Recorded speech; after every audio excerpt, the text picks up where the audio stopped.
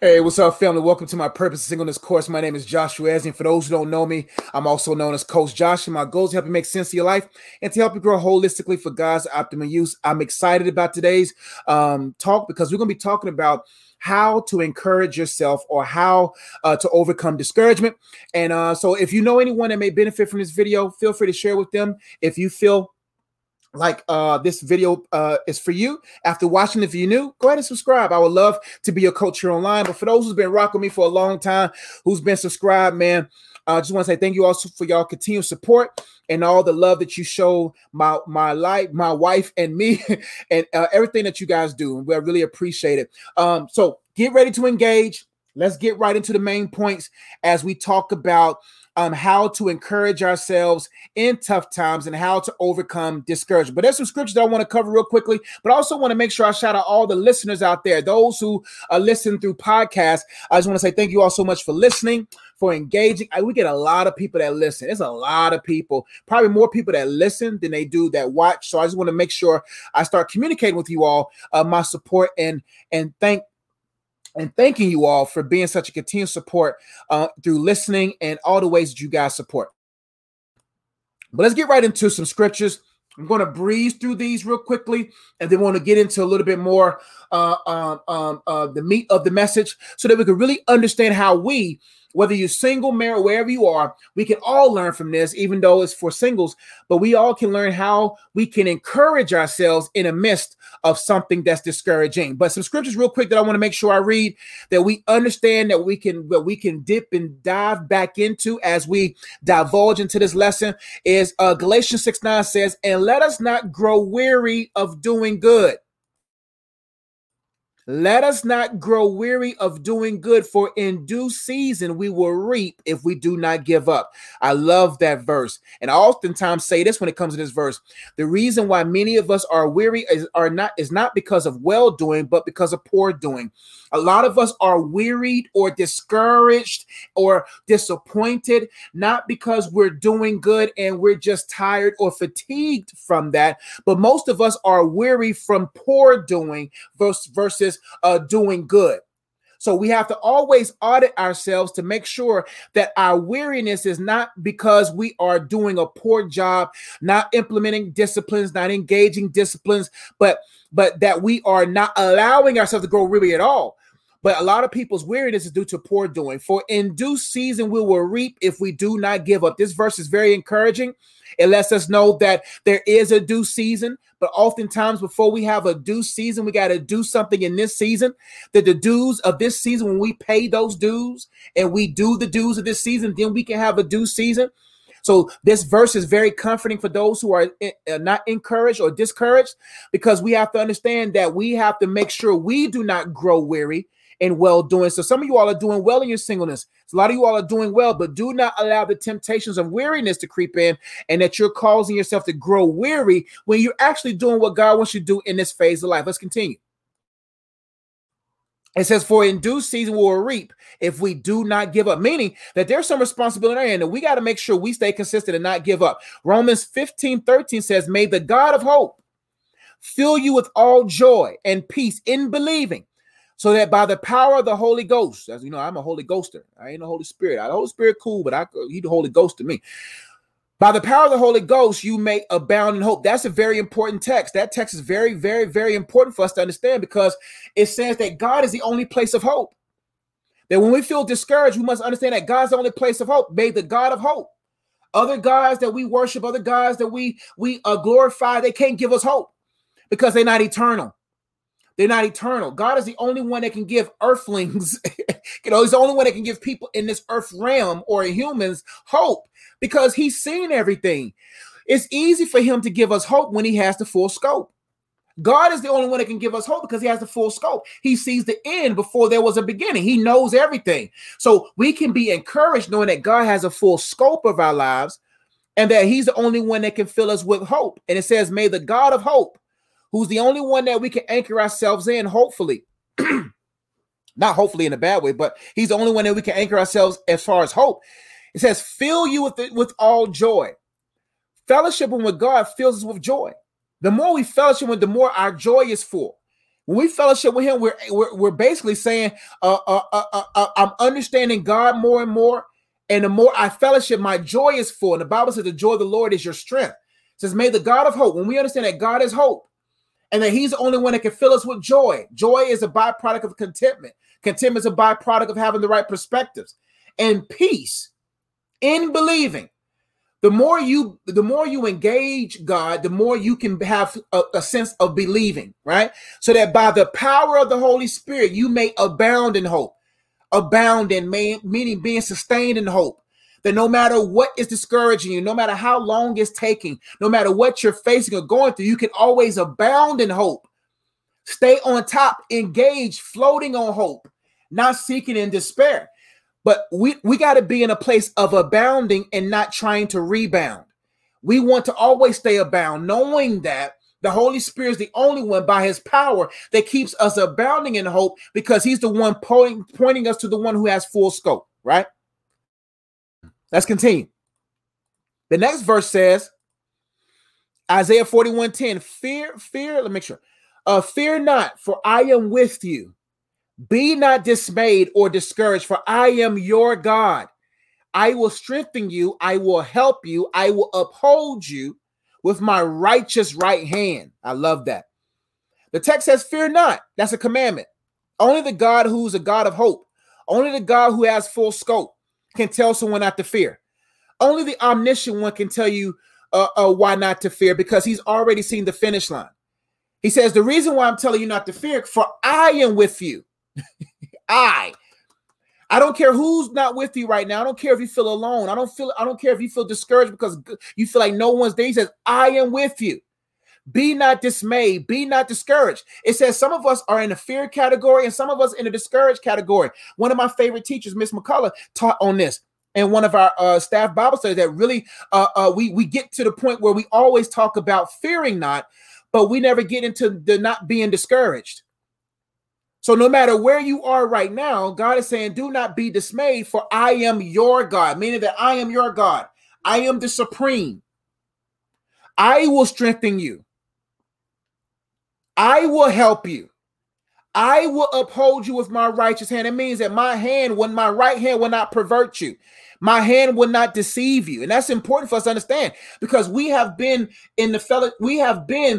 connected with people's right hands, where we thought that they were strong enough, where we thought that they was disciplined enough, where we thought they were good with their word, right? And so what happens is we trust in other people's right hand, but God says my right hand's righteous. I'm not gonna promise you a right hand and then do something manipulative with my left hand. He says my right hand is righteous. He says I will uphold you. Let's keep going. Here we go.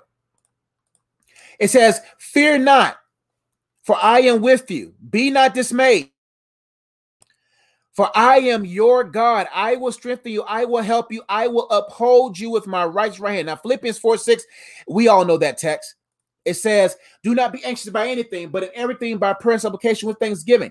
Let your requests be made known to God, and the peace of God, which surpasses all understanding, will guard your hearts and minds in Christ Jesus. We've taught on that for many, many videos, so we'll go to the next verses. Joshua 1:9 says, have I not commanded you? Be strong and courageous. Do not be frightened and do not be dismayed or discouraged, for the Lord your God is with you wherever you go. That's very profound. Wherever you go, he says, I am with you. He says, have I not commanded you? Be strong and courageous. Not just be strong and trusting in your strength, but be courageous with that strength and do not be frightened. That's a command, meaning that there will be some things that will frighten you. There will be some things that will cause you to be discouraged. But you have to understand, for the Lord, your God, the Lord, your God. I love when it says the Lord, your God, because the Lord means that I'm responsible for you. And God means that I am supreme over everything. So not only am I your steward, but I am the supreme, and I'm with you wherever you go. Let's continue. 2 Timothy 1:7 says, for God gave us a spirit, not of fear, but of power, love, and self-control. And James 4:7 says, submit yourself therefore to God, resist the devil, and he will flee from you. The more we submit to God, the more we fellowship with him, the more we'll begin to see we're on the right side. We'll begin to resist the devil, and he will flee from us. Let's continue. Next slide. And let me go ahead and make sure I talk to those who's in the comments And if you watch right now, join me in the comments. We got LaShondra. What's going on? I just coached her. Oh, she just put here. Thanks for a great session today, Coach. You are a true blessing. God gets the glory. And for those who's like, man, how can I do what LaShondra did? I have some availability this summer for life coaching. So if you want one-on-one coaching with me, like LaShondra, she had an hour and 30 minutes with me. You can go to my website, iamunplugged.com. Let me make sure I put it up. And if LaShondra, if you want to post what you got from it, what made it blessed for you, I appreciate that. If you want to, you don't have to. But iamunplugged.com. Go to the coaching session tab. Let me know what your budget is. Let me know what you need, and I'll see what I can do. So the next 6 weeks, I'll be doing more one-on-one coaching. So if you want coaching from me and you want a little bit more time, then you can book a session with me. So thank you, LaShondra. I'm glad you had a great session today, and I definitely look forward to the next one. Joanne McCoy says, "Good morning, Coach from Long Beach. Thank you for watching from Long Beach. Thank you for watching." And Khalil Bennett says, "I'm not happy with being single." After we watch this video, I know there's a lot of single individuals who are discouraged. Walk with me through this, and I hope that you'll be encouraged. Because like I always tell people, like I told LaShondra today, just when I talk to people, I talk about how singleness is not a stepchild in life. Singleness is not a less favorable season. Singleness is just as important as marriage because it's a preparatory season. It gives you the opportunity to prepare. So as we go through being discouraged about being single and all that kind of stuff, we'll be able to hopefully, by the help of the Holy Ghost, encourage you and give you another perspective about singleness. So I hope that helped. So, hey, LaShondra said, we talked about singleness and how to be content with where God has you until he blesses you with better. Thank you so much. That's what we talked about today. We had a great session, an hour and 30 minutes, and I pray that it was fruitful for our sister. Now, discouragement and singleness. Now, main thought is for today, we must encourage ourselves. We must learn how to encourage ourselves or encourage yourself.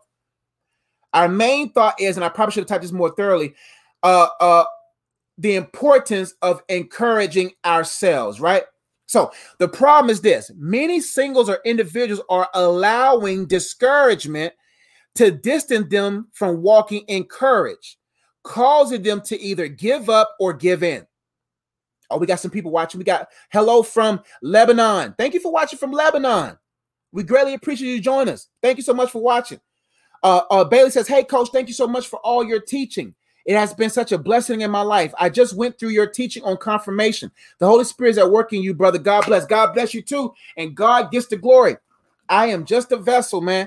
So God definitely gets the glory. Thank you so much for your encouraging words there, Bailey. I really appreciate them. But the problem is this, that many singles or individuals are allowing discouragement to distance them from walking in courage, causing them to give up or to give in. Now, what does that mean? Many singles right now and many individuals are allowing discouragement. The fact that they haven't received what they wanted to receive or the disappointments of life. They're allowing all the various things that plagues our world to discourage them or to distance themselves from courage. If you look at discourage, you see two words, dis and courage. Dis is also distant. That the enemy's objective is to utilize your surroundings, your environment, the comparisons of society, within society, to try to distance you from your courage in Christ, your confidence in God. He wants to distance you from where your hope should be in. He wants to distance you from where your courage should be in, causing you to be depressed from that discouragement, right? So many singles individuals are allowing discouragement to distance them from walking in courage. That there's a particular courage that God wants us to walk in. He wants us to walk in his confidence, his courage, his strength. That's why the enemy doesn't want us to pursue or be content in joy. He wants us to pursue happiness. The reason why he doesn't want us to acknowledge God, so that we'll be unstable and double-minded. But God wants us to be encouraged that he is responsible for us, that he has everything laid out for us, that you are well able to possess the land, that you don't have to anchor yourself in inadequacies or insecurities, that God is your strength, and the joy of the Lord will strengthen you, and the Holy Spirit will help you abound in hope. That's why the Bible says hope deferred makes the heart sick. The enemy wants to continue to move the goalposts. That when you begin to pursue happiness and begin to pursue all these different things, he moves the anticipated thing further back so that it will cause sickness in you. So you have this hope in this being your salvation, that marriage will be my salvation, that children will be my salvation, that this way of life will be my salvation, this or that will be my salvation. And then when you come within the jaws of that thing and realize that that thing is not able to save, then you become sick in the process because you have developed a false hope, developed from false expectations, coming from false dispositions, right? So when you begin to realize that God is your hope, that God is your joy, that God is the only place that we can be fully sustained in these areas is in God, then we will find ourselves basking in his presence and allowing that to bring the fullness of joy in us so that we can walk joyfully, even in the midst of what other people will say, oh, you should be married by now, or shouldn't you have kids by now? Or shouldn't you have this? Or where's your God now? Why are you going through this? But you will begin to say, hey, I know in whom I have covenant with. I know in whom is responsible for me. And I will walk confidently despite what's around me telling me otherwise. Right? That's what we must do. So let's continue. Let's look at some definitions real quickly. We're going to look at discouraged. Discouraged by definition is having lost confidence or enthusiasm. A discouraged person is one who has lost confidence or enthusiasm. They're disheartened. So discouraged means that I was once confident. I was once enthusiastic, enthused, right? But now I'm disheartened and I have lost my confidence. There are going to be some things in life that's going to make you lose confidence. There's going to be some things in life that's going to rattle you. There's going to be some things that's going to discourage you. But the goal in life is if just because a feeling rises doesn't mean that we ride that emotion.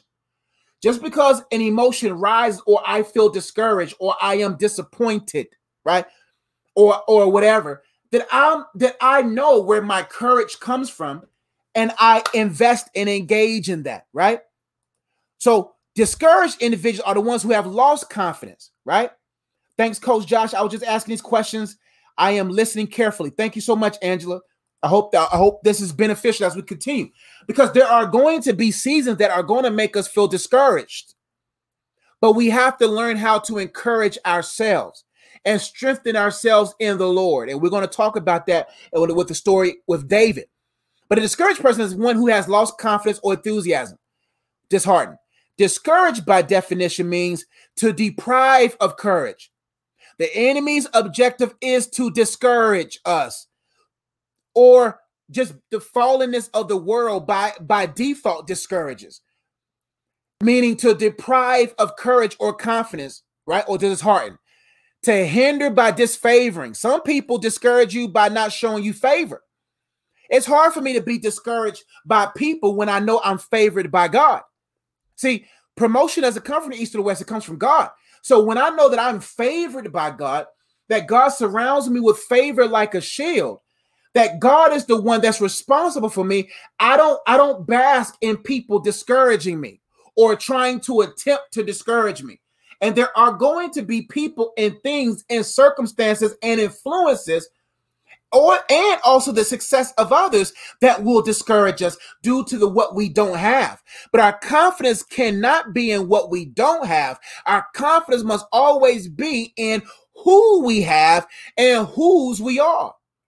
Right? So when I know that God is responsible for me, and when I know that God loves me, and when I know that God has a plan for me, despite how slow it's developing, then I will allow myself to be deprived of courage, because I will always recollect, or I will always look back at that God is always there and is at hand. So discouraged means that there are going to be things, circumstances, individuals that will attempt to discourage you and have you to look at what's not available in your life or what you don't have, to cause you to fall deeper into dismay or discouragement, where depression is inevitable.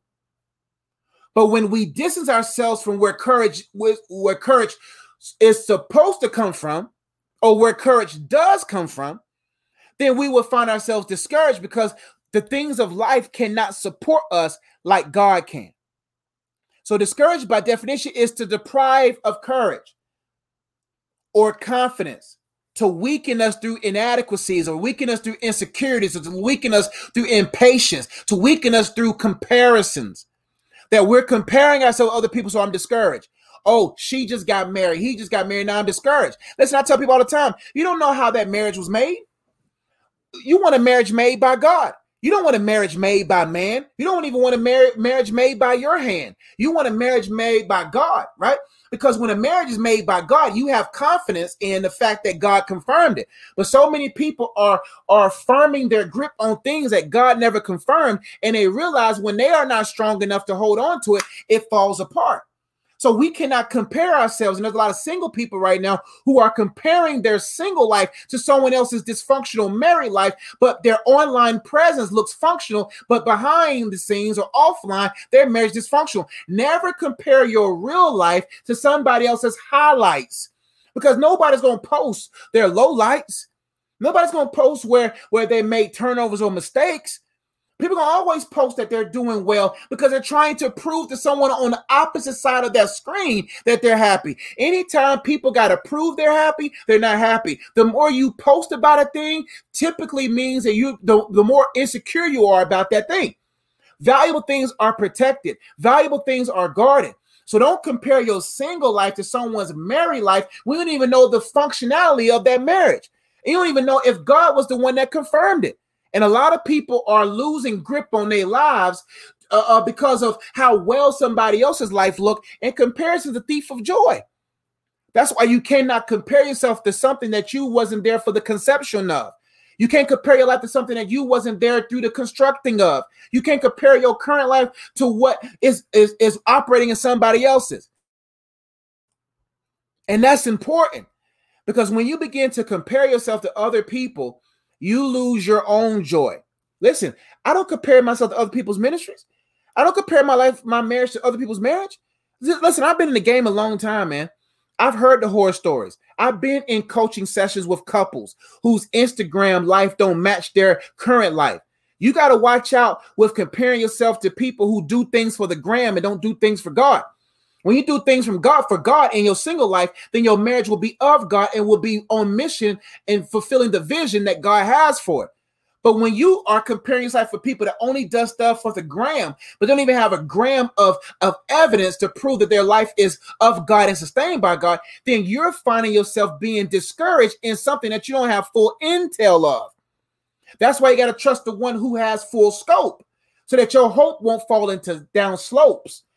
So when you have your faith in the one who has full scope and your hope is in him, then you won't have to worry about your hope going down slopes and then go over there looking for dope to try to keep yourself awake through your signal, to try to keep you awake during the season, to try to get you to the next place. No, but when your life is anchored in the one who has full scope, you'll know that God sees all and is above all, and that in his due season, things will come in my way or come my way.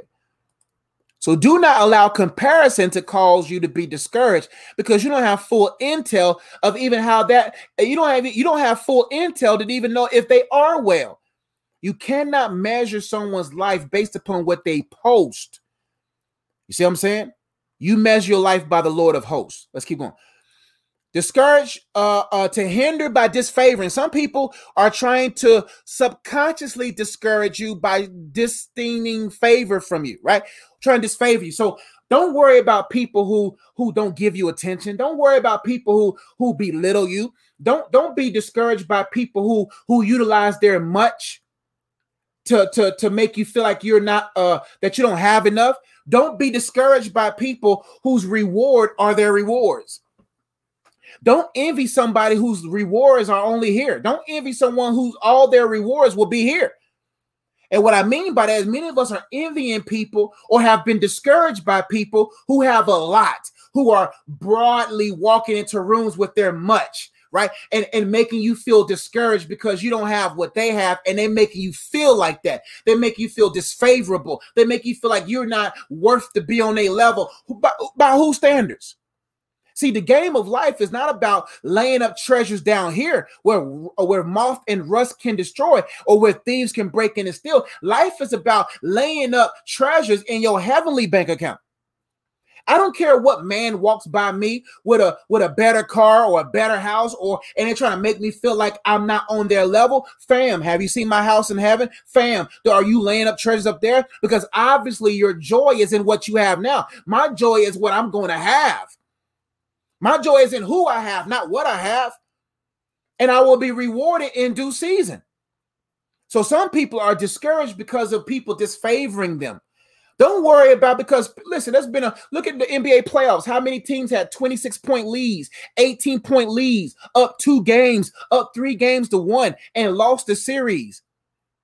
It don't matter how much of a lead a person has. I don't care how much a lead a person has. As long as I'm with the one who bled for me, then I don't care how much of a lead. I know he bleed. And because of his blood, I can always abound. And so when you understand and have that right perspective, you won't allow other people to disfavor you. Another definition is to dissuade or attempt to dissuade from doing something. The enemy wants you discouraged to keep you from walking in courage towards your purpose. The society is built on discouraging us or to encourage ourselves in things that won't help us to endure. Let's keep going for time's sake.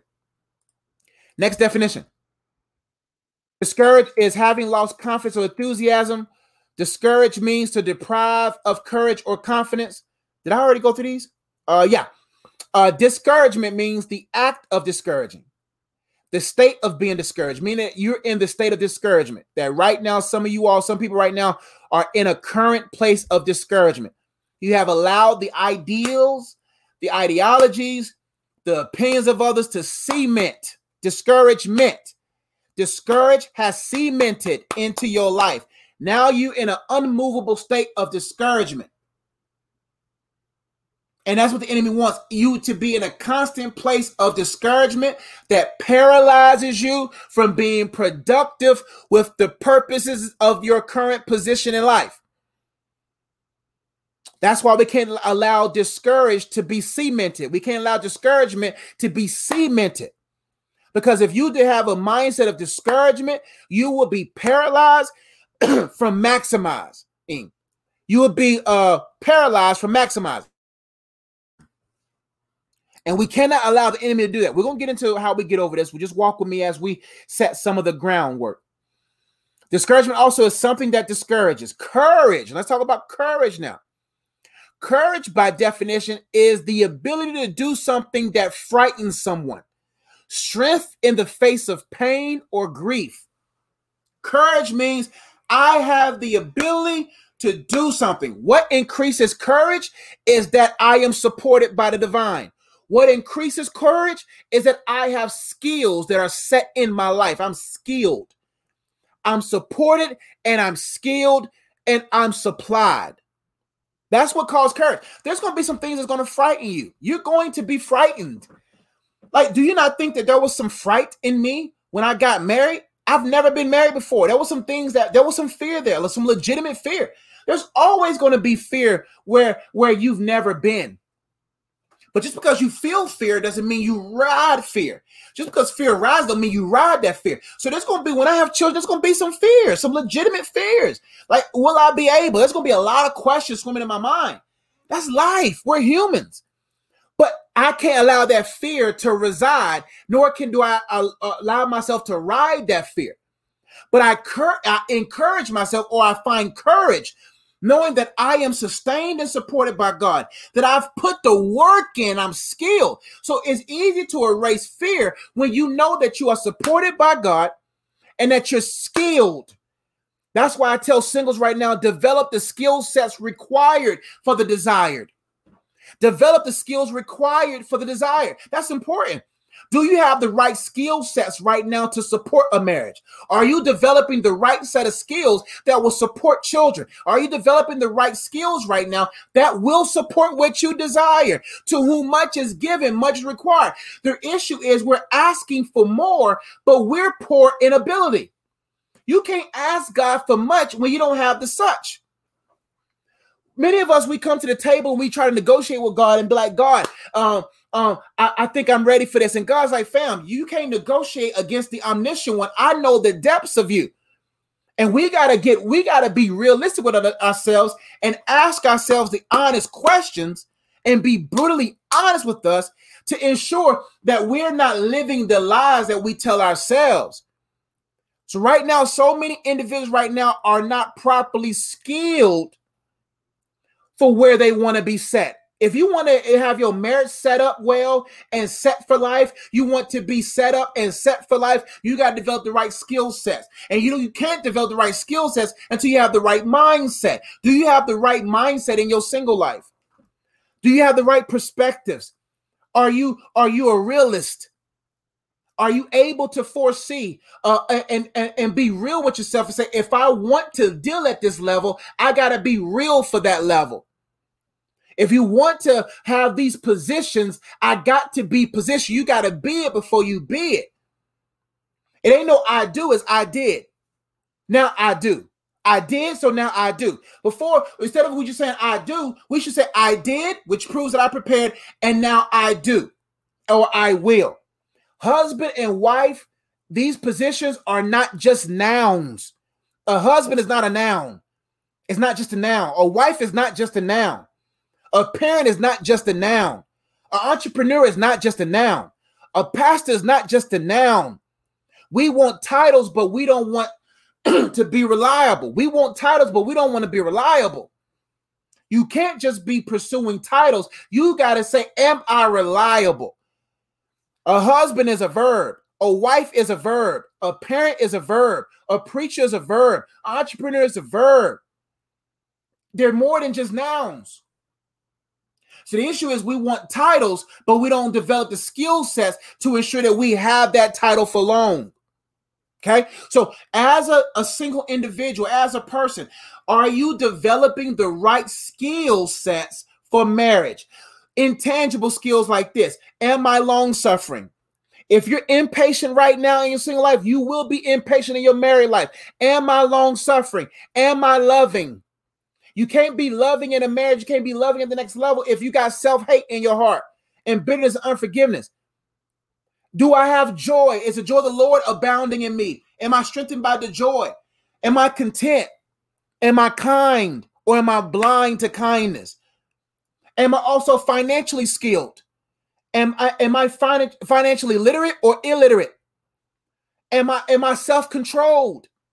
Do I got a control over my emotions? Do I got control over that area of my life? Am I walking in love or am I praying in lust?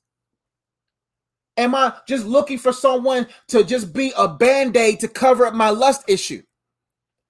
As a woman, am I skilled in the lifting up with my words? Can I lift up my man with my lips? Can I lift him up with my words? Or am I tearing him down? Do you have the skills of long suffering, the skills of kindness, the skills of financial skills and patience and all these different types of skills? And maybe I'll do a video on that. The skills that will ensure that you will. All right. But every single person under the sound of my voice have to ask themselves, am I developing the skills required for what I desire? Let's keep going. So courage by definition. Courage, by definition, pull up my screen, is having the ability to do something that frightens one, strength in the face of pain or grief. That no matter what pain I feel, the pains of singleness, the pains of marriage, the pains, I can stand in the face of it with strength. That's why you got to have the joy of the Lord, because the joy of the Lord gives perspective. That God is with me no matter what I'm facing. I don't care what you're facing right now. God is there to help you. And he gives you the courage to face things that frightens you. Some of you all are 35, 37, 40 years old, and you're frightened by the idea of, will I be married in time for me to have children? Some women out there right now are frightened with the idea of that only these type of guys pursue me, and I haven't found the one. Some men are frightened right now by the idea and the weight that is required to be a man. There are a lot of things that will frighten you. But when you know the courage is in you from the Lord, when you know that God is there, you will find strength in God to face what frightens you, that you would be able to verbally out of your mouth to say against the contradictory ideologies and thoughts that are trying to weigh itself on your mind, saying that you're too old. Have you interviewed Sarah? Have you talked to Elizabeth?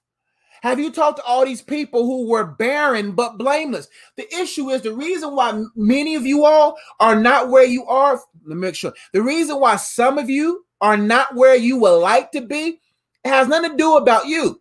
It's all about God's timing. The goal is not about whether or not I'm ready. It boils down to, is it ready to be released? The reason why Elizabeth was rejoicing, John the Baptist's mother, because she was talked about. She was blameless but barren. Can you be blameless but barren if the barrenness is the fruit of God's glory? If the barrenness is the prerequisite to God's glory? She was old in age, but the Bible says she was righteous, that she was blameless in and out of the temple serving God. Even in the midst of, while she's walking to the temple, the women over there with their children talk about, there go that barren Elizabeth. Elizabeth, she barren. That what's she go? Because back in the Bible days, you not having children mean that you was cursed. Mean that you wasn't blessed by God, because children was the inheritance of the Lord. And if you didn't have children, then something must be wrong with you. And people looking at you right now saying something's wrong with you. Nothing ain't wrong with you. Everything's right with you. And there's going to become a time where everybody's mouths will be shut up, because they're going to have to see what God had for you.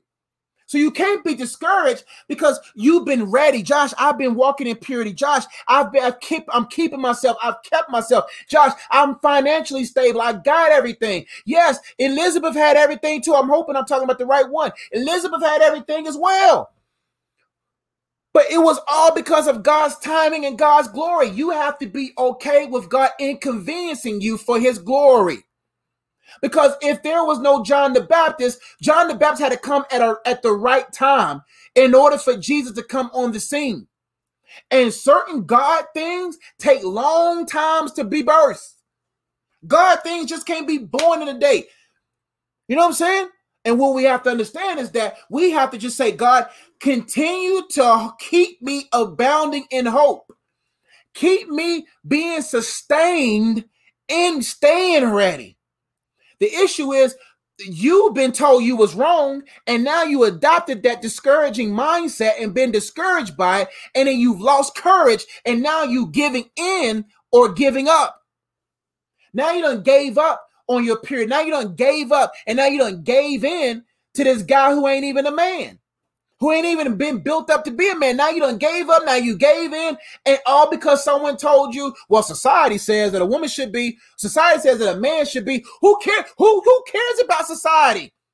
We're pilgrims. I can care less what the world got to say in their statistics. They ain't God. They ain't God.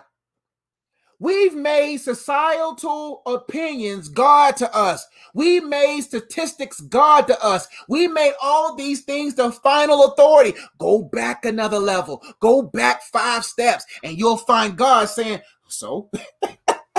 God looking at you like, oh, so? like when was the last time I bowed down to the world's way of doing things? So many people are being discouraged because you've been told you was wrong. But I bet you everybody that talked about Elizabeth when she held John the Baptist, their mouth was shut. Hey, y'all. Hey, John. See the manifestation of the Lord? Oh, I bet you they was hating too when they begin to see how dope John was. Well, there go Elizabeth's child again baptizing while my son Jimmy over here smoking dope. Don't worry about who gets it fast. Just worry about lasting. See what I'm saying? So what I'm saying right now is don't be discouraged because of what other people are saying, right? Let's make sure I get the definition. It says, because there's going to be some things that's frightening. Right now, a lot of people are being frightened by what people are saying. That's why you got to always keep your antenna tuned in to God's frequency. You can't listen to two radio stations at once. If you're in between two stations, you feel them mesh together. It causes even more confusion. I'm always tuned into God. I can care less about what they say about anything. I can care less about what they say about money. I can care less about what they say about inflation. I can care less about what they say about this nation. I don't care about what they say. I'm just a subsidiary citizen. My true citizens in the kingdom of God. I don't care if eggs go up. I don't care if milk go up. I don't care if beef go up. I don't care if chicken go up. I'm not plugged here. God will always bless. So I will not be frightened. That's why the Bible says their hearts failed them because of fear. So many of us, our footing is in the wrong places. Therefore, we're going to be caught up in fear. And a lot of people will have heart attacks and die because their foots are anchored in things that can't sustain. So what we have to understand is I got to keep myself fixed into God, focused on God, so I will always be able to face frightening situations with courage. Let's keep going. Courage is the ability to do something that frightens one. It takes courage to stay single, even though you're frightened by what other people say. It takes courage to say, hey, I know my God is well able. It takes courage to do something even when it frightens you, or strength in the face of pain or grief. Now, encourage by definition is to give support, confidence, or hope to someone. Encourage, give support, confidence. Let's keep going. That's self-explanatory. Encouragement. Encourage by definition is the action of giving someone support, confidence, or hope. Persuasion to do or to continue something, the act of trying to stimulate the development of an activity, state, or belief. That's my job. My job is to encourage through these videos, letting you know, hey, you're good. You're good, man. It's not as bad as you think. My goal is to persuade you to continue to go forward in purity, to encourage you that listen, let me tell you something about me. I'm on the opposite side of where a lot of people want to be, right? I'm married, right? So I'm on the opposite side. And I truly believe that my wife and I did it the right way. We're not saying it's the only right way. We did it the right way. And what I mean by that is I'm not trying to say idolize or to look to us. We look to God. We look to God. Everything, how we can do anything can be in the word of God and can be found in fellowship with the Spirit of God, right? So I'm on the opposite side. Yo, it's worth the wait. I'm telling y'all, it's worth just not worrying about the one. It's worth it. Let me tell you, my wife found me. I found her. We found each other in the midst of our purpose. I wasn't even thinking about a woman. And then this woman comes in. That's how life works. You got to distract yourself with your purpose so that you can find your person. See what I'm saying? But so many people are discouraged because they don't have the right people in their ears to encourage them. That's why never receive advice from people who are not even living the advice they're giving you. Never take advice from people who have not learned or are implementing the advice they're giving. Don't listen to people. Don't listen to people who's never gone through what you're going through right now. Don't listen to people who have not lived through what you are currently living, because it's a different perspective. You can't listen to people who are arrogant. You can't listen to people who are discouraged. You got to listen to people that says, oh, I've been through that. There's no better place to go to than going to someone that says, oh, I've been there before. Never get advice from people who've never been there before. And the issue is we are surrounded by getting encouragement from other people. And that's why I got a point here. Don't take encouragement from everybody. Some people are encouraging you to date the wrong person right now. Some people are encouraging you to live a certain kind of way contrary to the word of God. There's people who are encouraging you, giving approval to, making you confident about something that's wrong. You got to surround yourself with people who want to live right, who do things right, who encourage you based upon the word of God, who's building you, who's leading, guiding your confidence to Christ so that you will be able to find your support. I don't want people to find their support in me. I'm not God. That's why my goal is to point you to fellowship with the Holy Spirit so that you can always be in a sustaining place of encouragement. The action of giving someone support. You can't receive support from everybody. You can't receive confidence from everybody. You can't receive hope from everybody. You got to learn how to go to the word of God for yourself. You got to learn how to fellowship with the Holy Spirit yourself. You got to do this yourself if you want wealth. You got to do it yourself. You can't trust my walk with God. You can't trust it. You can be inspired by it, but you can't have it. I developed this on my own. You got to develop your walk with God on your own so that you can stay encouraged. Because what if I don't do another video? If you're looking unto me, looking unto someone else for encouragement, don't get me wrong, there's going to be points where I will be encouraging. But there's benefit in one encouraging themselves. Let's keep going for time's sake. Or persuasion to do or to continue something. That's why you got to make sure you don't always surround yourself with people and being persuaded by them. Because some people are going to try to encourage you to do the wrong things. Or the act of trying to stimulate the development of activity. The enemy's going to send some encouragers too now. The enemy's going to send some people that are going to try to stimulate certain activities. Yeah, y'all should live together. Man, ain't nothing wrong, man. Fam, bro, you got to test drive that thing, man. You can't go ahead, man. You ain't going to know if she going to satisfy you sexually until you test drive it. Man, listen, we don't test drive things that are custom made. You heard me say that many times. There's no need to test drive something that's custom made for you. It's being custom made for you, tailored to you. So you don't got to worry about if she's able. The issue is we're trying to customize a woman, trying to customize a person to meet our dysfunction. We're trying to marry someone that will satisfy or try to complete us versus compliment us. No, you want to marry someone that compliments you, not complete you. The issue is many of us are settling or giving in to relationships or marriages or situations because we deem this person able to complete us. So I got this dysfunction, and instead of dysfunctioning, instead of fixing this dysfunction, and instead of me growing in this area, let me just find someone that supports me in the area. Now, don't get me wrong. There are going to be some things that your wife or your husband are going to be stronger than you at, but they can't be used as completion. You got to be completed in Christ in his level. That's why wholeness doesn't mean perfection. It means preparedness. Wholeness doesn't mean perfection. It means that you are healthy enough and mature enough to do this thing.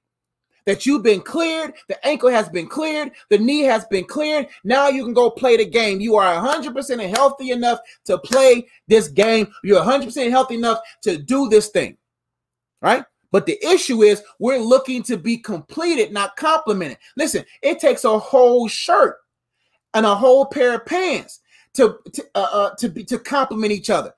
A tie is not a part of the shirt. The tie complements the shirt. The pearls, they're not a part of the blouse. They complement the blouse. They don't complete the blouse. They complement the blouse. The tie complements the suit. The shoes, the socks, they complement the outfit. They work with, not to complete it. Together they complete it, but at the same time, they're whole in of themselves. So the issue is many of us are looking to be completed. That's why we're depleted of the energy we need to make sure that we're developed enough to actually say, I am healthy enough to be your husband. I am healthy enough to be your wife. I'm not going to bring a child in this world until I'm healthy enough to parent.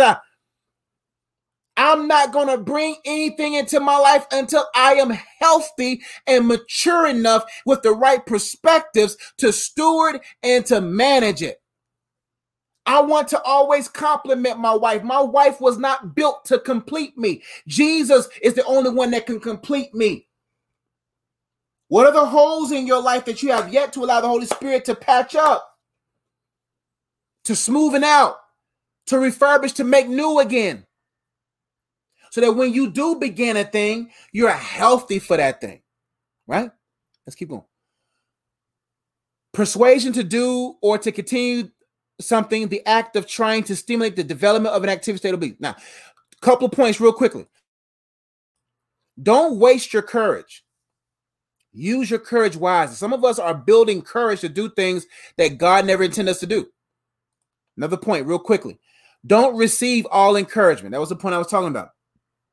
Don't receive everybody's encouragement, because not everybody's encouraging is in line with the Holy Spirit of God. Now, what causes discouragement? Real quickly, what causes discouragement? 10 things that causes us to be discouraged. Number one, disappointments. One of the entry ways to cause discouragement is to be disappointed. That means something kept us from being close to an appointment we desire. Disappointment. That I'm distanced from a desired appointment. There was a certain appointment that I wanted to have. I wanted to have an appointment to go to the store. I wanted to have an appointment to be able to be here in this stage of my life. I had an appointment to be at this place, but somebody didn't meet their end of the deal, so I was distant from that appointment.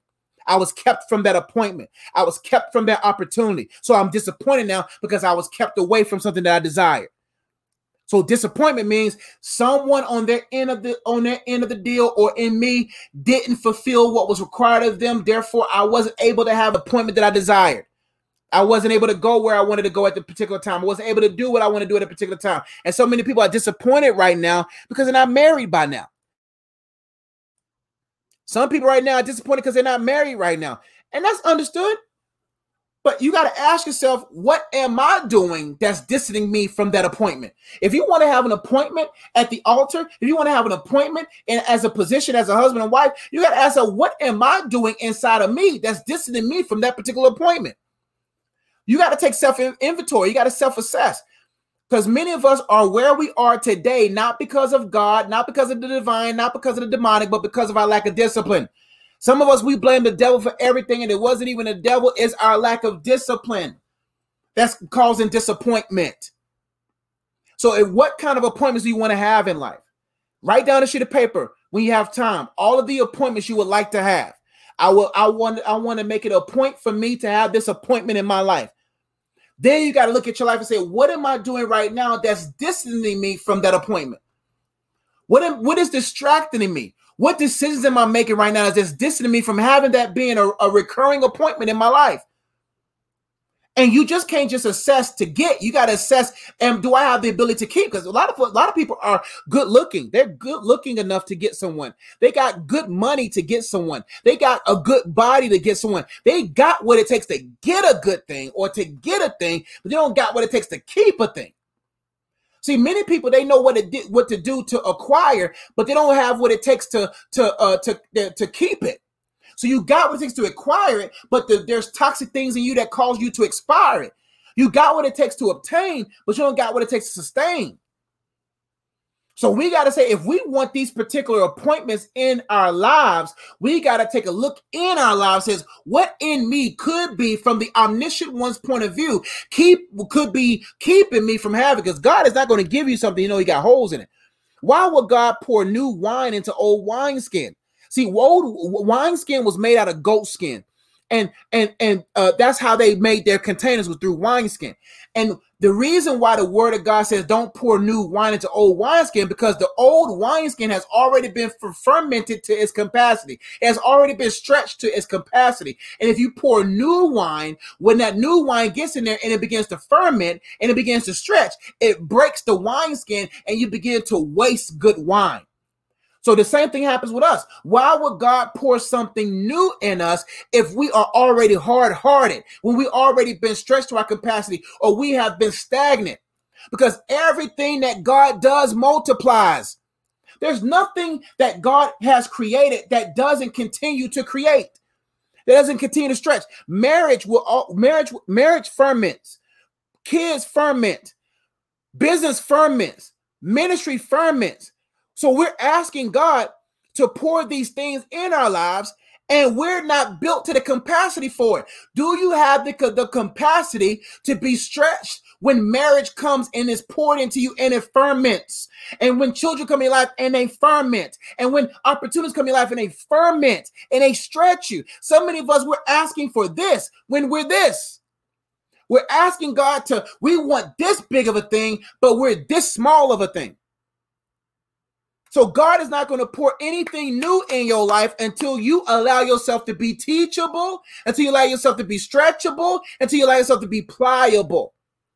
And you got to be honest with yourself. That there are certain things that God just doesn't have in the cards for you to have. We're not talking about marriage or children, but what if God says, Josh, it's just not meant for you to be a millionaire? I have to be okay with that because God said you only have this capacity. Or this is the only capacity I want you to be at right now. So I can't be disappointed or discouraged because I don't have something right now. God is stretching me. So the thing is, if you want what's next, let God stretch. So that when things are poured into you and it ferments and it expands, you can expand with it. Are you expandable to the level of what you're desiring? So disappointment will cause discouragement. People distancing themselves from particular appointments they want to have in life because they're not doing a deep dive in assessing who they really are. What causes discouragement? Weariness and fatigue. That's what we talked about. Don't grow weary in well-doing. Some people are discouraged because they're just tired. And I understand. It's tough, man, when you're tired. It's easy. Discouragement settles or tries to settle when we're tired. We're like, man, I've been single for this long. We get weary in doing good. But God says, man, keep doing good because when you continue to meet these dues, you're developing the strength for your due season. Like I said previously, we want a due season, but we're not doing the dues of this season. You got to pay the dues if you want to do. In order to do the due, you got to pay the dues. Whatever it is that you want to do, whatever it is that you want to have, there's certain payments you got to make right now. There's certain payments I got to make right now to make sure that my kids don't have to pay for something I'm supposed to pay for.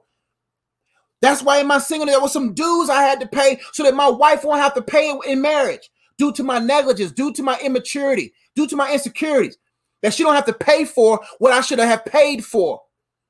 And the reason why I'm able to make these payments because Christ paid the ultimate payment. Now I am able to do what I wasn't able to do, to make sure I develop the right skills and the disciplines to ensure that even in weariness, I'm supported. That even when I feel fatigued, I know that I've prepared for this. There's a lot of NBA players right now who are fatigued, who are tired. But right now they're relying on their skill. The ones who ultimately did their best in their off season sets themselves up to do well in the postseason. Right? So what we're saying is that when you're single and when you're whatever season you're in and you develop the right skills and you develop your strength and you're preparing for the duration, see, you got to prepare for what it is that you want to have in accordance to it. The issue is we don't do a thorough investigation of where we want to be, of where we want to be in life. Have you really talked to someone who's been married for 50 years? Or have you been talking to people who just got married? You can't get advice about marriage from someone that just got married yesterday. The only advice I can give you about marriage is what I've learned thus far. That's the only advice I can give. I'm not going to act in arrogance and trying to advise you on marriage like I've been married for 50 years. We haven't gone through enough to prove. You see what I'm saying? But I can tell you what I've learned thus far. But in order for you to be able to prepare in accordance, you got to go to the person who's already a resident and who has proven success in that area and then glean and learn from them, right? So that you'll know what comes with it. That's what we do.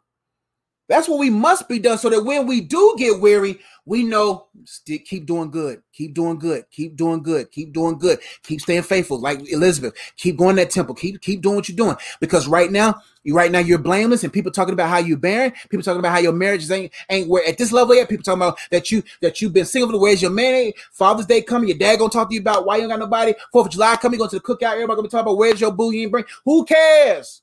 You don't got to tell people why. You don't got to explain nothing to nobody. God don't have to explain himself to no one. God don't have to explain himself. Neither should you.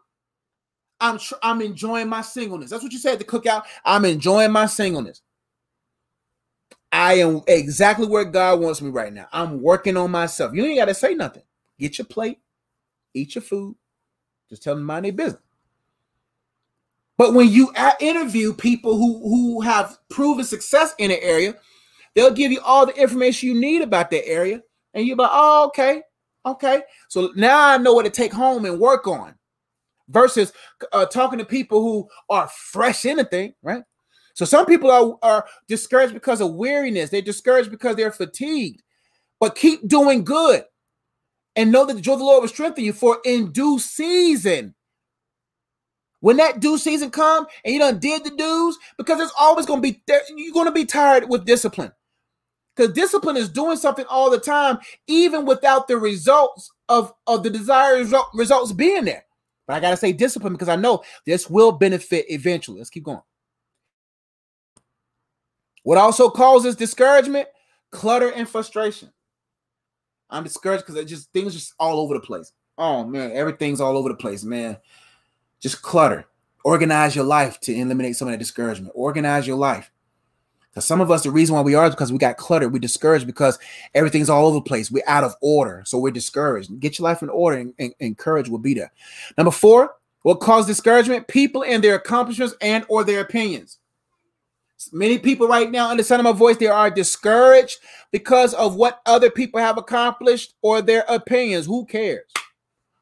One thing I live in my life is I've lived long enough. I've counseled people long enough. I've been behind the scenes long enough to realize, and I've been a fly on a wall long enough to know that not everybody's life is as dope as they post.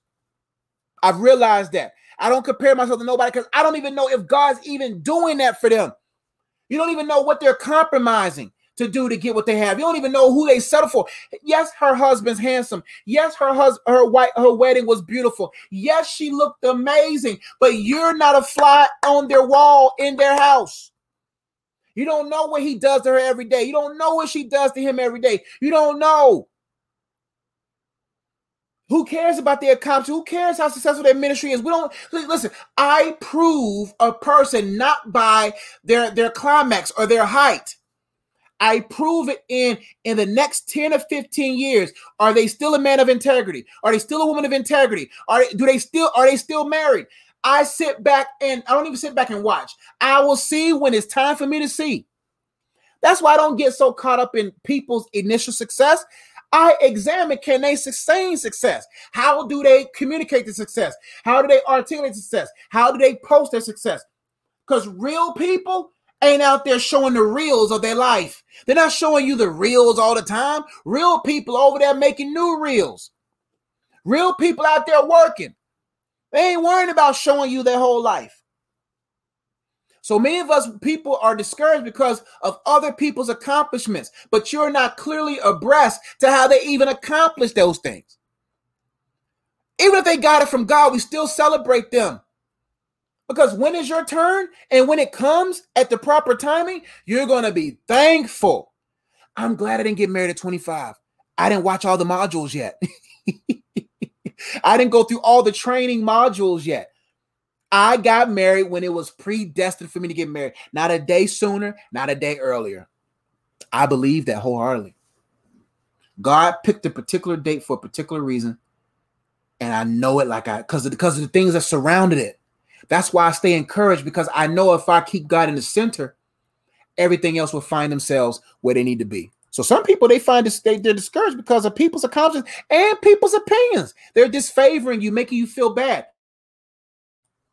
Tossing their accomplishments around and tossing their opinions. Some of y'all discouraged because what your mama been saying. Where my grandbabies? I want my grandbaby. I don't care how much my mama and them say they want grandbaby. They're going to come when they come.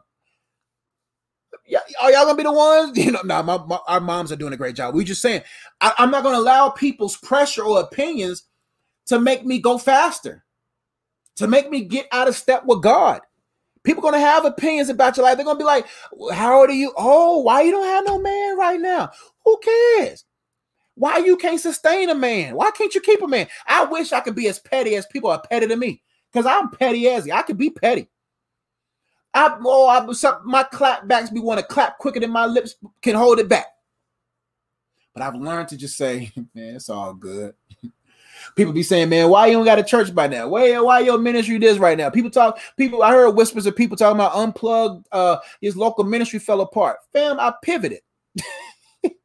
All of y'all paying all this money for a building when I got free YouTube streams? Y'all go ahead and pay that money every week. Pay that money to sustain an image, to grow an audience. Man, fam. So what I'm saying is, No matter what a person's opinions is about money, marriage, whatever it is, you stay encouraged. Don't let people's opinions about whether or not you have a man right now, whether you marry right now, make you feel depressed and discouraged and then make you want to settle so that you can make people happy. So you're going to get a man so you can bring someone to your mama so your mama can be happy and shut up and leave you alone. No. Shut her up with the will of God. Let her keep talking. Mama, daddy, friends, let them keep talking. And some people just got to say, you know what? I'm going to shut you up with my absence. That's right. I look at how God's girl says, I look at how he treats, respect, fears, and loves first God and how he treats and respects his family. That's right. That takes time to see because everybody puts their best foot forward. Everybody show you your best. Everybody will show you their best in the beginning. That's why discernment is important. You need immediate results. And the only one that can give you immediate results is the Holy Spirit. The Holy Spirit is quick with the result. Ain't the one. But no, I know everything. But he looked good. He smelled good. She's amazing. God, I'll never meet someone this thick again. God, like that, fam. I make the cattle. I got cattle on 1,000 hills. I got thickness all over the place. I got 6'3" guys all over the place. I got 6'4". I got 5'8" everywhere. I got how are you gonna tell me you the only prophet? You the only single person out here. The only person. Listen, I got 5,000 6'6" guys ain't bowed down the bell. I got 4,000 women that are thick. I got plenty of them. People think social media makes us believe the world is so small. The world is not small. It's a big world. There's 7 billion people. Just because the people around you are dysfunctional doesn't mean that God don't got people all over the place. I'm telling you, you get what you want. Order what you want. God ain't out there and be like, I don't got enough. God, you know what? God is not obligated to meet everybody's need. God loves meeting the needs of people that trust him. So I'm not going to give no really unrealistic expectation that God's just going to give you what you want. I'm just going to say this. If you in the will of God, you'll get what's the will of God. When you do good things, come to those who do things right. Cool. Yes, we're in the imputed righteousness of Jesus is on us. Yeah, we're in right standing with God. But you can be in right standing with God and still got poor habits. And just because you're in right standing with God don't mean God has the right to give you anything. When you do things right, the right things come your way. If you keep your pants on, if you keep your legs closed, people who are also pure and got their legs closed will find you. If you do things the right way, things always turn out right for those who do things right. We just can't trust and relax and become lazy because of the righteousness that was imputed to us by Jesus, which is great. It's amazing. But we got to allow that righteousness to inspire righteous deeds, righteous actions, righteous disciplines that will prove to God or reveal to God and ourselves that we're ready. What caused discouragement? Fear. Just afraid. Another thing, failures. Well, God. Why would God even bless me? I'm not even worthy. That goes back to the righteousness of Jesus. I've been made worthy because of him. I don't care what mistakes, and I made many mistakes before I met my wife. It still didn't keep me from marrying her. That doesn't mean I make mistakes now. You know what I'm saying? What I'm saying is that don't allow people to critique you or judge you based upon what's up under the blood right now. Like, it doesn't matter what you did or how you failed. There's lessons in failure. And when you understand that, you won't allow discouragement to set in because you failed. I have amnesia, fam. I have amnesia. The best quarterbacks succeed because they forget the last interception. I can continue to throw the bad pass confidently because, hey, mistakes happen. So when you already have that in your mind, mistakes happen. We're not talking about major mistakes, but we're talking about when you know that things happen, you can confidently throw the pass next time because you know you're skilled for it. But I have amnesia. It don't matter what I did yesterday that wasn't right. I know I'm in right standing, but I'm not going to stay residing in those mistakes. I'm allowed the Holy Spirit renew my mind so I can think better and live better beyond that mistake and learn from it and grow from it. But don't allow failures to make you discouraged. You got to understand, learn from the failures. Circumstances. What caused discouragement? Circumstances. What's surrounding you? Circumstances. Discourage people. The environment just discouraging. Some ladies right now, they're discouraged by the plight or the environment or the type of men that's within their environment. Some men are discouraged because of the type of the women they face. It don't matter. Don't even worry about who's in your proximity, because God can bring somebody all the way from Australia for you. How do you not know your man ain't in Australia or Sweden or even in the next county over? We live in these little small bubbles, and we think that these are the only people that God has for us to befriend us, to be our wives or husbands or whatever. And God's like, man, your husband's a county over. Me and my wife, I went to Cramerton Christian Academy when I was in middle school. And who knows? My wife was from Gastonia. How do we not know? How do I not? I just know she lived in Gastonia. I know I went to school in Cramerton. I know that we probably crossed paths at the Piggly Wiggly. I'm pretty sure we crossed paths at certain stores. She also, when I went to church, the church that I'm at right now, I've been there since I was 11 or 12 years old. And she used to come visit that church often because her aunts sung there and went there. So she was at all the youth stuff, all the same youth stuff that I was at, she was at too. So and I'm over here thinking, discouraged, where's my wife? And my wife was a county over. A neighborhood over. God's delivery, it won't end up on the wrong doorstep. I promise you. That's why you don't even got to worry about the individual. You don't even got to think about, am I in the right pool? People online dating, people doing different things. Like, man, just swim in your own pool. Don't worry about the pool of people over here, because God can pull your person right within your proximity without you even knowing. The reason why God don't tell you everything, tell everything, because we are dysfunctional. If God told us everything, we'll be there too early, we'll get there too late, and we'll sabotage it. God don't tell us all the time. He just says, keep trusting in me. And next thing you know, the same woman that walked into my Bible study with her with the little A shirt on and a flowy dress on with the two pigtails. The same one that came in while I was preaching in my purpose is the same one I'm married to this day. So what I'm saying is, don't be discouraged because of your circumstances or who or what is surrounding you. Stay encouraged. False expectations. We're discouraged because we're eating from the plate of our own false expectations. We're discouraged because we thought this would have turned out this way. We thought that if I would have did X, Y, and Z, you can't make God do anything.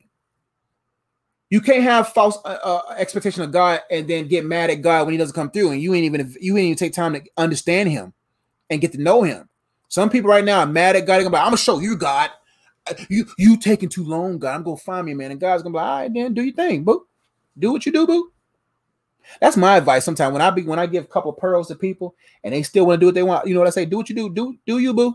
Do you, fam? With fella like with girl like, do you, boo? With brothers, dudes, I'd be like, man, go do you, man. Do you? Hey, man, shoot, go for it. Anyway, misunderstandings. What caused discouragement? Misunderstanding. You wasn't developed enough to understand God, yourself, and others, and yourself. We're discouraged because of ourselves. Let's keep going for time's sake. I'm going long. Now, points from David. Let me read this text real quick. Let me bring this text up real quick. This text is very profound. What can we learn from David? Real quickly, then we're gonna get some points, and I'm gonna get out your way. Let's pull up this right here about David. Now, David right now, his wives done got captured.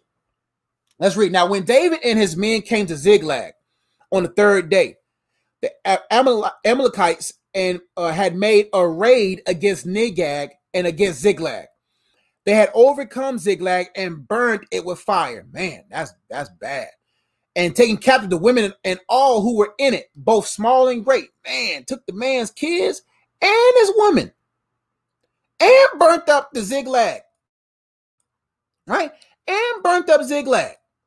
That's messed up. They killed no one. Ooh. It doesn't matter what the devil has taken from you. He can't destroy it. What God has for you, even if it was taken by the devil, they can't kill it. They can't destroy it because it's God's. Woo, that's powerful. I'm going to preach this somewhere. So, Lord, give me this word somewhere. And when David and his men came to the city, they killed no one but carried them off and went their way. And when David and his men came to the city, they found it burnt with fire and their wives and sons and daughters taken captive. Imagine David, this mighty man. Hey, we killed them boys. We got them boys. Hey, they coming into the city, ready to get to their women, man. Come on, man. You came from a long day's work. Now you ready to come see your women, make some more kids. So David was coming into the city. He was like, and he had all these dudes, about 1,000 of them got his back. Like, David, man, I'm glad we got you, bro, not Saul, man. David, man, when you did your thing out there, David dropped 70 last night. Hey, David did some Durant numbers yesterday, 49 points the other day. David had 49, 17, and 10. Everybody, dang, David had a triple dub yesterday. David came into the city. What's that smell? Oh, they cooking. They smell smoke. Oh, the ladies know we coming home. They cooking for us. Came to the city. City was burnt up. Tyrone was like, Keisha, where Keisha? Oh, man. They done took Keisha and Junior and little Junebug. And then Bobby was like, hey, Margaret. Oh, man, they done took Margaret. And David was like, hold on, I know they ain't take my women, though. David went and found out, man, they done snatched my wife and kids, too. They had overcome Ziklag and burnt it with fire and taken captive the women and all who were in it, both small and great. So that means the poor soldiers and the wealthy soldiers lost it all. And when David and his men came to it, they found it burnt with fire and their wives. Oh, sorry. Give y'all the word. And their wives and sons and daughters taken captive. Imagine the legacy gone. The fear that crept up on them. My legacy, my women. Now I'm stuck with these musty men. I was trying to be in the bosom of my wife, and now I gotta be all man, right? And when David and his men came to the city and they found it burnt with fire and their wives, sons, and daughters captive, then David and the people who were with them raised their voices. Imagine the agony. Imagine the pain. Raised their voices and wept. You know Tyrone was hurt when Keisha, he done fought all these men and he knew he was like, man, I'm about to get some pound cake. I'm about to get some wings. Me and Keisha was going to watch some movies tonight. Then David and the people who were with him raised their voices and wept until they had no more strength to weep. Imagine that anguish. You done fought a war. You done fought and you're tired and your house is burnt, fam. Imagine the pain that comes with knowing. This was a barbaric culture, fam. This was barbaric. They didn't know that their wives and children were still kept. They came to the city and was like, yo, they done took Keisha. They done took Margaret. They done took David's women and children. They literally wept because they was like, I don't have no, you know how men are? Can't connect the dots because I don't know. Are they dead? Are they alive? Are they okay? Is someone touching my wife? Is someone, we haven't even lived to this point, have we? Then David and the people who were with him raised their voices and wept until they had no more strength. I mean, weeping until they had no strength. David's 2 wives. They done took 2 of his wives. David was like, y'all got 1, I got 2. No, I'm joking. David's 2 wives also have been taken captive. Y'all, Anohim of Jezreel and Abigail, the widow of Nabal of Carmel. And David was greatly distressed, for the people spoke of the same ones that was talking about how he dropped 47, 17, and 10 are the ones that are trying to get them off the team, get him off the team. And David was greatly, because he's responsible. David's like, yo, I'm the king. I'm responsible. And David was greatly distressed, for the people spoke of stoning him because all the people were bitter in soul, each of his sons and daughters. But David, the one that was playing the harp, that boy David, the boy David that had the stones and killed the Goliath, the same David that grabbed the beard by the drum, said, I'll kill you, touch my sheep. That David. David that had issues and had fails and failures and faults. What did David do? But David strengthened himself in the Lord, his God. He strengthened himself in the Lord, meaning the Lord. The Lord, that means I don't know where my wife is. I don't know where Keisha is, Tyrone. I don't know, fam. Put the stone down. Put the Glock down, man. I don't know where they took Keisha, Tyrone. Tyrone, put the gun down. Tyrone, was I not there for you? Did I not set that screen for you? Did I hit that game winner, Tyrone? Remember, this your boy David. Right? But he strengthened himself in the Lord. Lord meaning, don't look over these words. Lord means, I know my Lord is responsible for me. But I'm not going to get discouraged because I know God is responsible for me. And I know that he's my God. And verse 7. And David said to Abiathar, the priest, the son of Ahimelech, bring me the ephod, fam.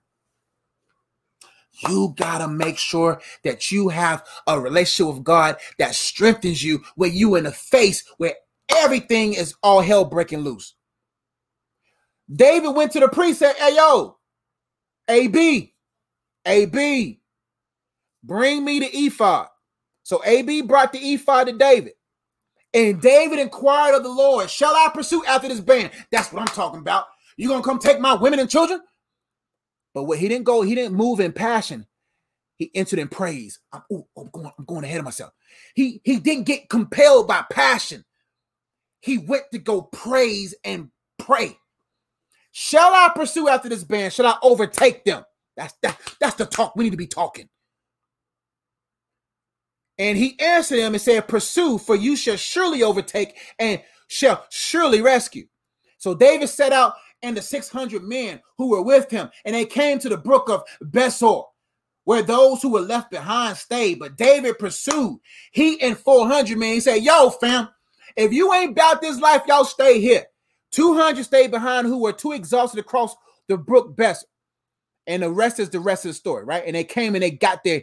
And when he had taken him down, behold, they were spread abroad over all the land, eating and drinking. And David recovered all that the Amalek had taken. That's on sight, fam. And rescued his 2 wives. Nothing was missing.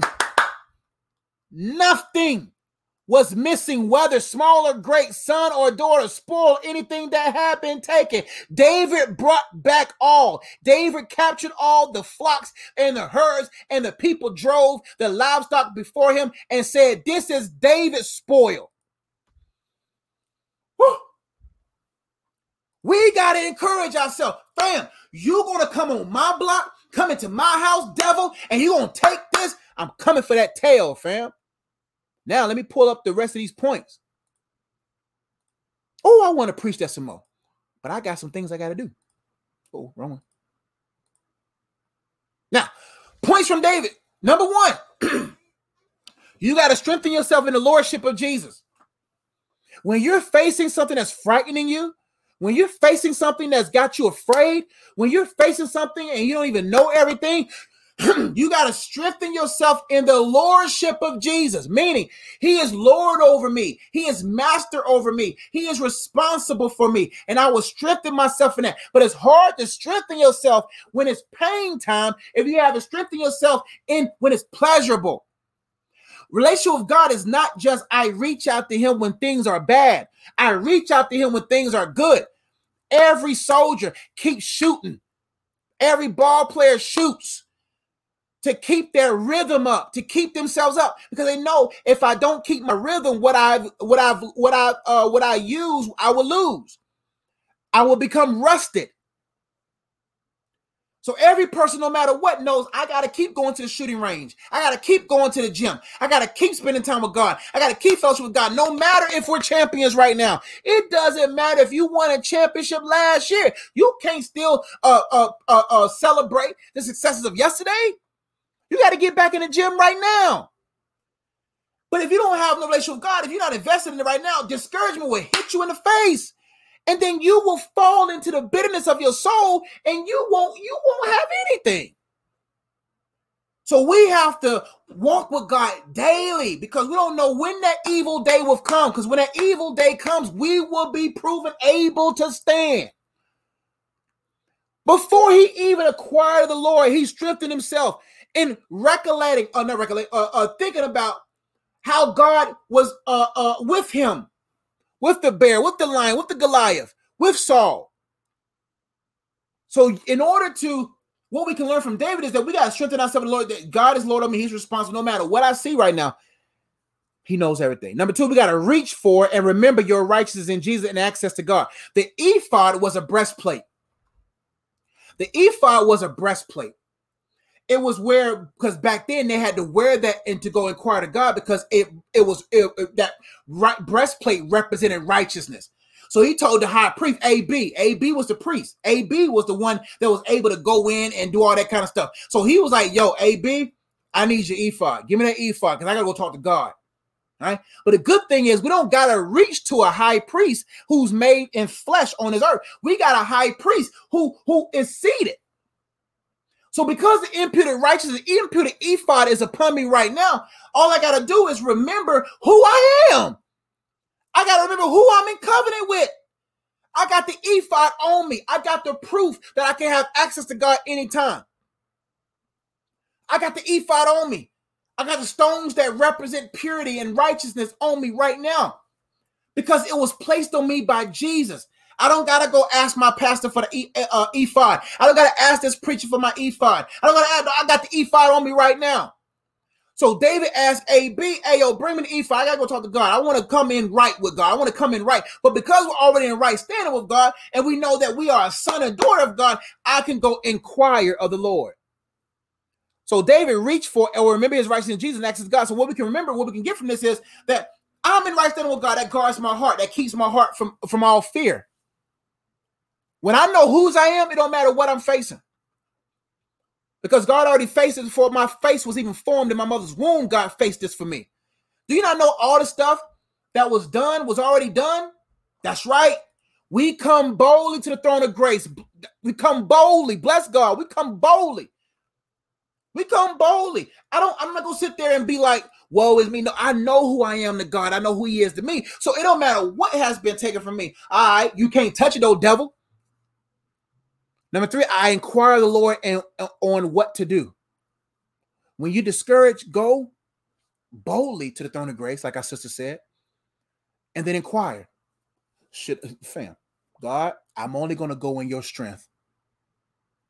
So I'm going to wait I know I'm discouraged right now. I know, but I strengthened myself already. I reminded myself of my right standing in you. I remember, I know it now. My soul knows it very well.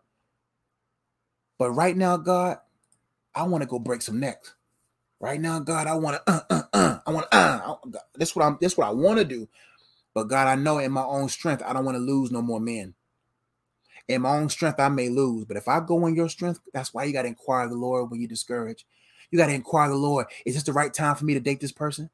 Is this the right time to be here? Is it the right time to be there? The reason why our ways are not made straight because we rarely acknowledge God. We want what we want so bad. We do what we want to do, and we don't even inquire the Lord. Number three, you got to inquire the Lord on what to do. And number four, wait for the answer and rest in the fact that he heard you. David said, let me pull up right here. David said, verse 8, and David inquired the Lord, shall I pursue after this band? Shall I overtake them? He didn't say, shall we try to overtake them? No, he says, no, shall I? Because I know I'm strengthened now. I done built myself. I'm strong now. So it's on you, God. What? We about this? What we going to do?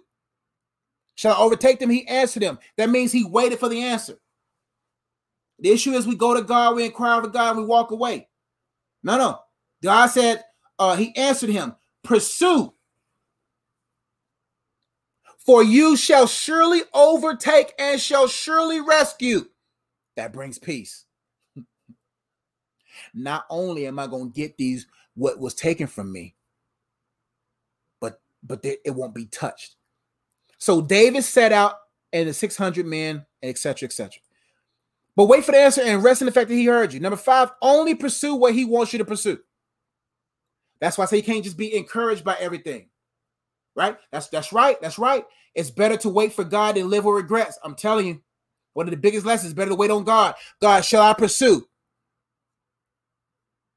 Because I got too much to lose just to be pursuing willy-nilly. Shall I pursue? Wait for the answer and rest in the fact that he heard you. Number five, only pursue what he wants you to pursue.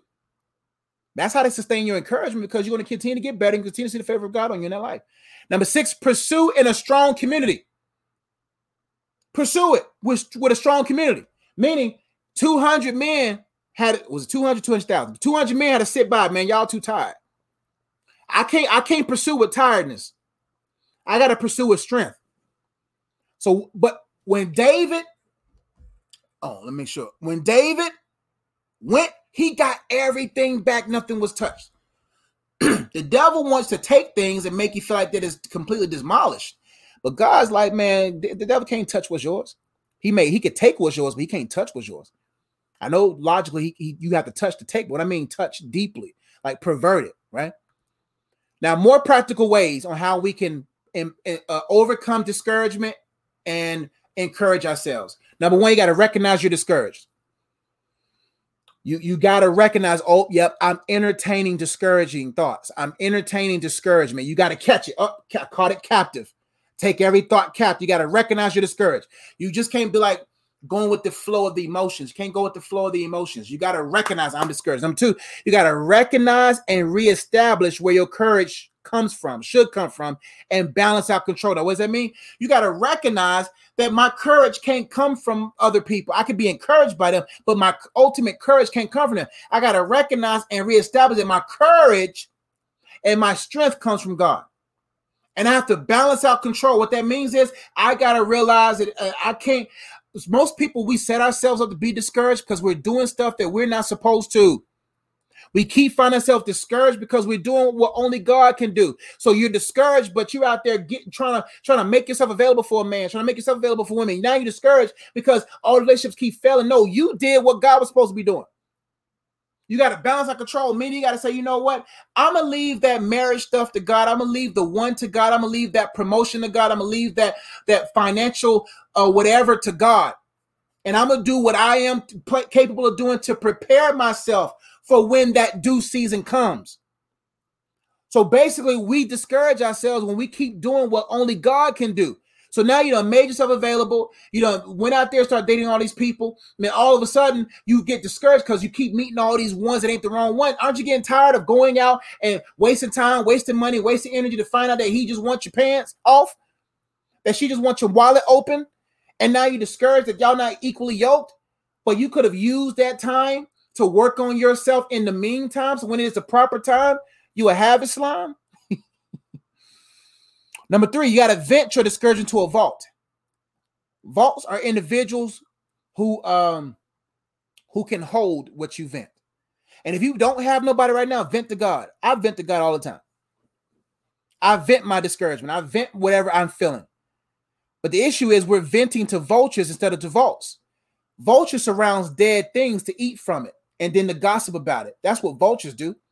You got to vent to vaults, people that are long suffering with you. And if you don't have those people, I go on long drives with God. I go on long drives. When I'm having a bad day, I'm having a bad moment, I get in the car and I go for a long drive and I roll the windows up and I just vent.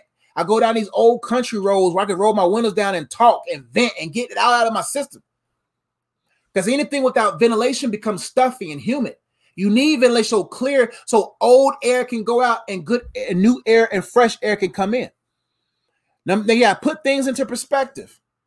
How not to be discouraged? Put things in perspective. Put things in perspective means, that's right, I'm not ready for this. That makes sense. So why set myself to be discouraged when I have the right perspectives of, I'm just not ready for this right now. I got to get better. Or putting things in perspective. This is just not God's timing for me. Next point, listen to and or recite your testimony. The Bible says we overcome by the blood of the Lamb and the word of our testimonies.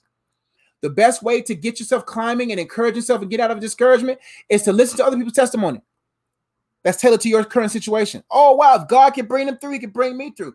Or recite your own testimony and be like, you know what? God did bring me through that. So I find strength and courage in going forward because I know the same God that brought me through the bear and through the lion can definitely have me beat this uncircumcised Philistine. Next point, because I'm going long today and I still got things to do today. Practice encouraging yourself and others. How to get over discouragement and be more encourage yourself. Practice encouraging others. Find someone to encourage. Build that encourage, enthusiasm, momentum. And encourage yourself. Practice encourage yourself. No, you can do this. Or develop the skills that you can do it to keep you confident. I'm confident on the court when I know I'm nice. Like I know I'm confident. When I was playing ball last Sunday, I got picked up. I didn't get picked up the first game, but I knew I'm going to cook these dudes for not picking me up. I'm going to pay. They're going to pay for it. And I got buckets because I know my skills. I know my skill sets. I'm not worried about my marriage because I know I got skills and I'm relying on the Holy Spirit's help. Next point, you got to get healthy. It's hard to be encouraged when you're sickly. You got to get healthy, holistically healthy, mind, body, and spirit. Next point, surround yourself with supports and supporters. Surround yourself with supports. Systems that will sustain a level of skill or success that will keep you encouraged, and supporters, people that will help you. Last but not least, but create new thought patterns and change your outlook. You got to take control of your mind. No, we're not going to think on these things. Next point. Oh, that's it. You can get my book right now, available on Amazon. Purpose Signal. This is what sparked this course. I hope y'all got something from this. Hope y'all learned from this. Comment below. Let me know below what y'all learned from. I got to go to get ready for another thing I got to do.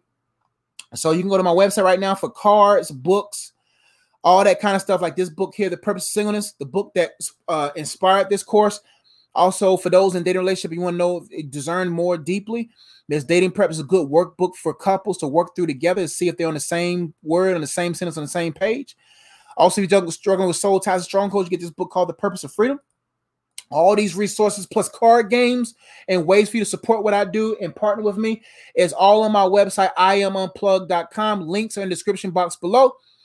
Except go iamunplug.com. My latest book, Counterfeit or Counterpart, How to Continue to Discern the Will of God in Every Area of Your Life. That book's available on my website there. What else? The Azzy Life. My wife's going to be vlogging some more, so make sure you subscribe to the Azzy Life. If you want one-on-one coaching, go to my website right now, iamunplug.com. I would love to see how I could coach you these next 7 weeks before I go back to work. So if you want one-on-one coaching with me, go to my website under coaching sessions or coaching, whatever, custom coaching, and submit your budget. And Lord willing, I'll reach out to you. And don't worry about what your budget is. The Holy Spirit leads me to where I got to go. So money don't move me. The will of God does move. All right. So I love you. Y'all be blessed. Thank you, Coach Josh. Excellent. Which book is good for dealing with bad habits? One of my books, I would say, The Counterfeit or Counterpart book's a good book for habits. The Purpose of Singleness and Dating Prep's a good book on habits. Those 3 books will work good with habits. I hope that helped. I love y'all. Y'all be blessed. I'll see y'all next time. Peace.